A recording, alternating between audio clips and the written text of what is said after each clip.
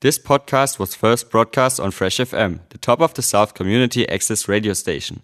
For more information on Fresh FM, as well as links to other great local podcasts, go on our website freshfm.net or download the accessmedia.nz app.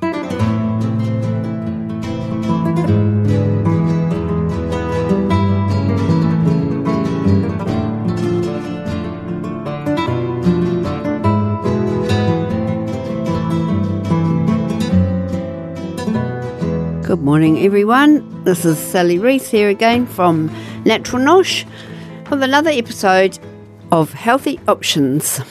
So today I'm going to talk about a couple of my classes that are coming up fairly shortly, and then sort of a continuation from last time we were talking about swapping different foods for healthier versions. So I'm going to talk a little bit about planning and preparing food in advance to make life a bit easier, and hopefully there'll be time for a quick recipe.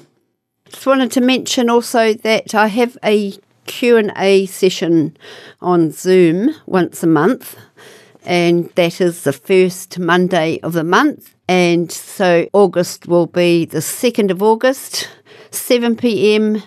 till 7:30 p.m. So if you'd like to ask me a question, please contact me. All the information is on my website, naturalnosh.nz. Just contact me and ask me for the Zoom link. So that's the 2nd of August, Monday evening, 7 to 7:30 p.m. Look forward to being able to answer some of your questions on anything, raw food or healthy diet or making changes or anything that's bothering you.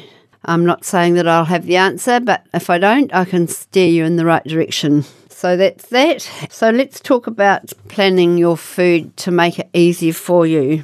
A lot of time can be saved by thinking a little bit in advance and making things in bulk. So to start with, raw soups, it's quite easy to make those in bulk. So you might have some pulp left over from juicing, so that can go in a soup. So all you have to do is freeze that and remember to label it. I'm guilty there. I have several things in my freezer that I don't know what they are, because when they freeze, they're not quite so easy to identify. So do label them. I use masking tape. I just buy a roll of masking tape, and I have a felt pen handy in the kitchen, so I use that. Yes, sometimes it doesn't stick if the bags get wet, so haven't found a solution for that yet. All I can suggest at this stage is to put a rubber band around it so it helps to hold on the masking tape. Also with jars, I use masking tape so it can be ripped off really easily without having to soak it and scrape it and all that palaver. So save your pulps from juicing. They will add lots of fibre. You can either put them in a smoothie or you can use them in a soup for later on. Raw vegetables. So one thing you can do, if you want to make a quick soup, if you may be thinking a day or so ahead, you can buy in the supermarkets packs of, for example, stir-fried vegetables or just a vegetable mix chopped up small, and they're really handy to have. Can freeze them, but they're not that great. But say you could make a bowl of miso soup. Instead of miso in a mug, you can make a bowl and you just pop a few mixed vegetables into your bowl of miso soup. And maybe you can add some noodles. You can even soak vermicelli noodles. I know they're not raw, but most of us aren't 100% raw, and it doesn't really make a lot of difference just if you have as much as possible raw as the rule, really. So you can even soak noodles and then freeze them. I've never tried that, but I'm sure it would work fine. So you just take them out of the freezer, run the cold tap over them or warm water, and they're thawed out. So pop them into your miso soup. Nuts. It's really easy to prepare nuts in advance. So nuts and seeds are better soaked, as I've explained previously. So that is because it releases the enzyme inhibitors. So we don't want the enzymes to be inhibited. We want them to be free so that they can work their magic in our bodies. So soak your nuts, soak a bulk amount of nuts while you're doing it, and then put them into smaller bags and freeze those. So when it comes to making anything using nuts, they're already pre-soaked and you just have to whip out a bag from the freezer. So again, remember to label them. And it's useful to label them with the name of what it is, plus the date. If you keep things beyond 3 months, it's a little bit long, so try to use them up within 3 months. And if you've got the date, it's easy to work out. Another thing you can do is to keep track of what you've got in the freezer is to put a blackboard or a piece of paper on your fridge door with a magnet and write down, if you pop something into your freezer, write down on the list what you're putting in. And of course, if you take something out, cross it off your list. So that's an easy way to remember what you've actually got in the freezer, especially if you want something, in a hurry. Have I got it or did I use it up last time, or you can't remember everything. So you can buy A4 blackboard magnets at the $2 shops. Yeah, you can just stick that on your fridge door and get some chalk and write it on like that, or just a piece of paper is fine as well. So you can also, besides buying pre-packed vegetables from the supermarket, you can also cut your own up, so you can make vegetable sticks, or you can make vegetable chips actually, which are really good. So slice vegetables very thinly, like carrots and zucchini. You can slice them on the round and then dehydrate them. So you've got crisps if you want to have a snack, or you can rehydrate them and use them in your miso soup or any other soup. If you don't have a dehydrator, you can pop them in the oven on a very low temperature with the door open, and you need to watch them because they could burn. You don't want temperature to get too high, obviously. You need the temperature below 42 degrees. So yeah, that's vegetables. Fruit. Of course, you can dehydrate fruit as well in the same way. Also, I have the solar oven, which you used to be able to get at the organic co-op shop. I haven't seen it in their new location down in Haven Road, but I'm sure they can put you on to the person who supplies them. It's a solar oven, and I use that quite a lot to dehydrate things in the sun outside.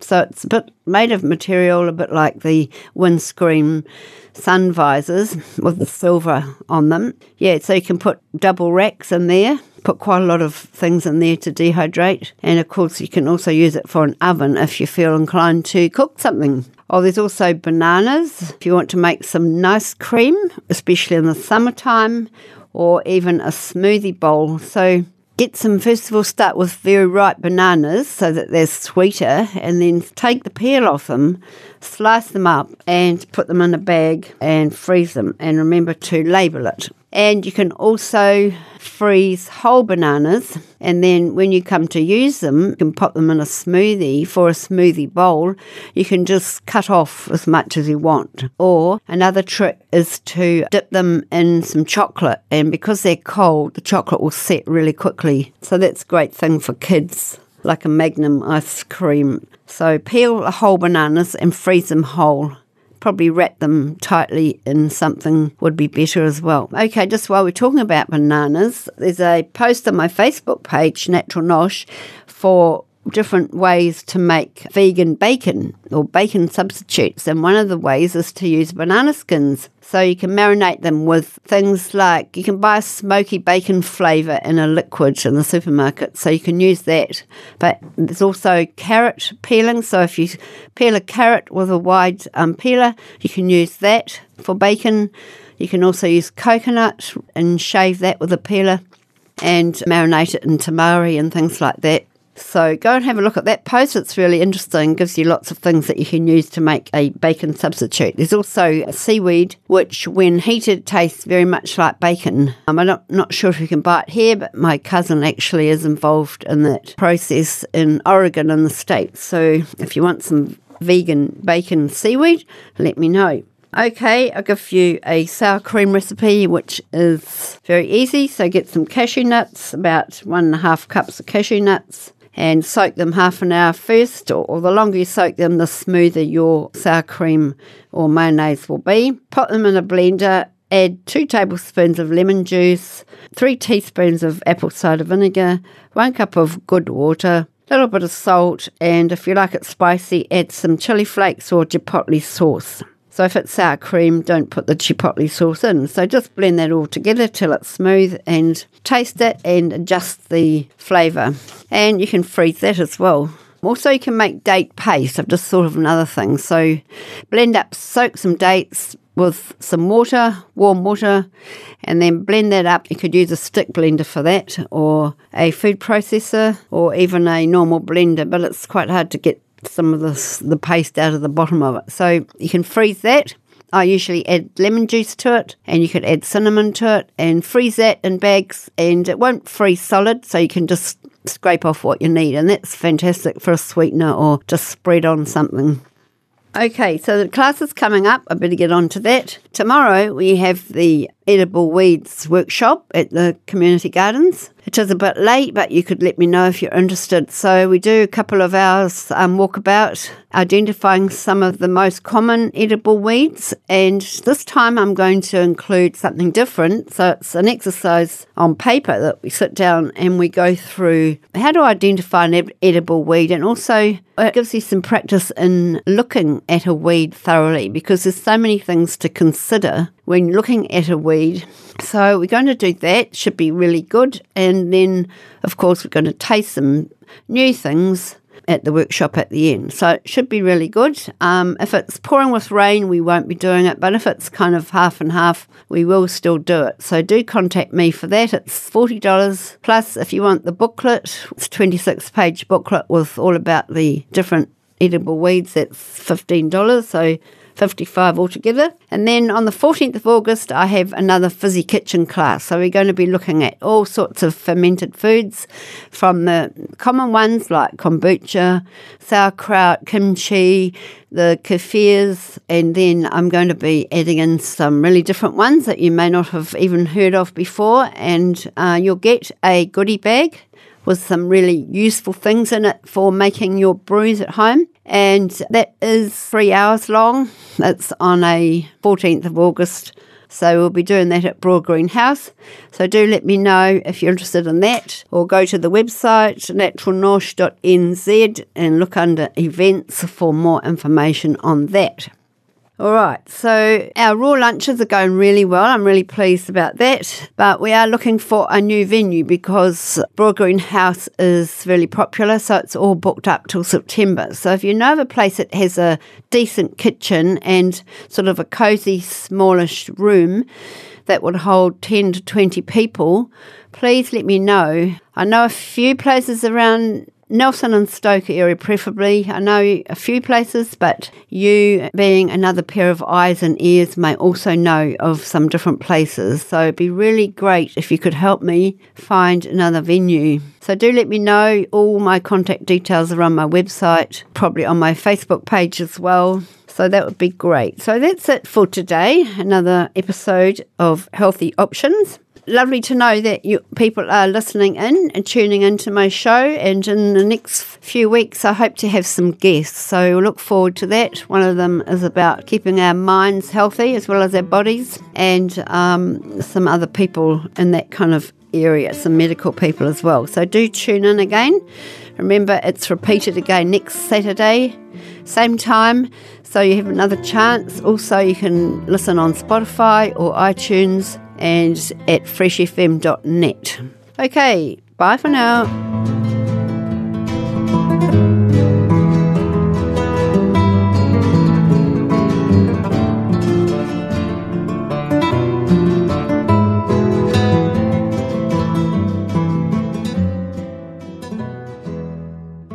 Thanks to New Zealand On Air for making this podcast available by funding the Access Media project. Other great podcasts from Fresh FM are available through the accessmedia.nz app or our website freshfm.net.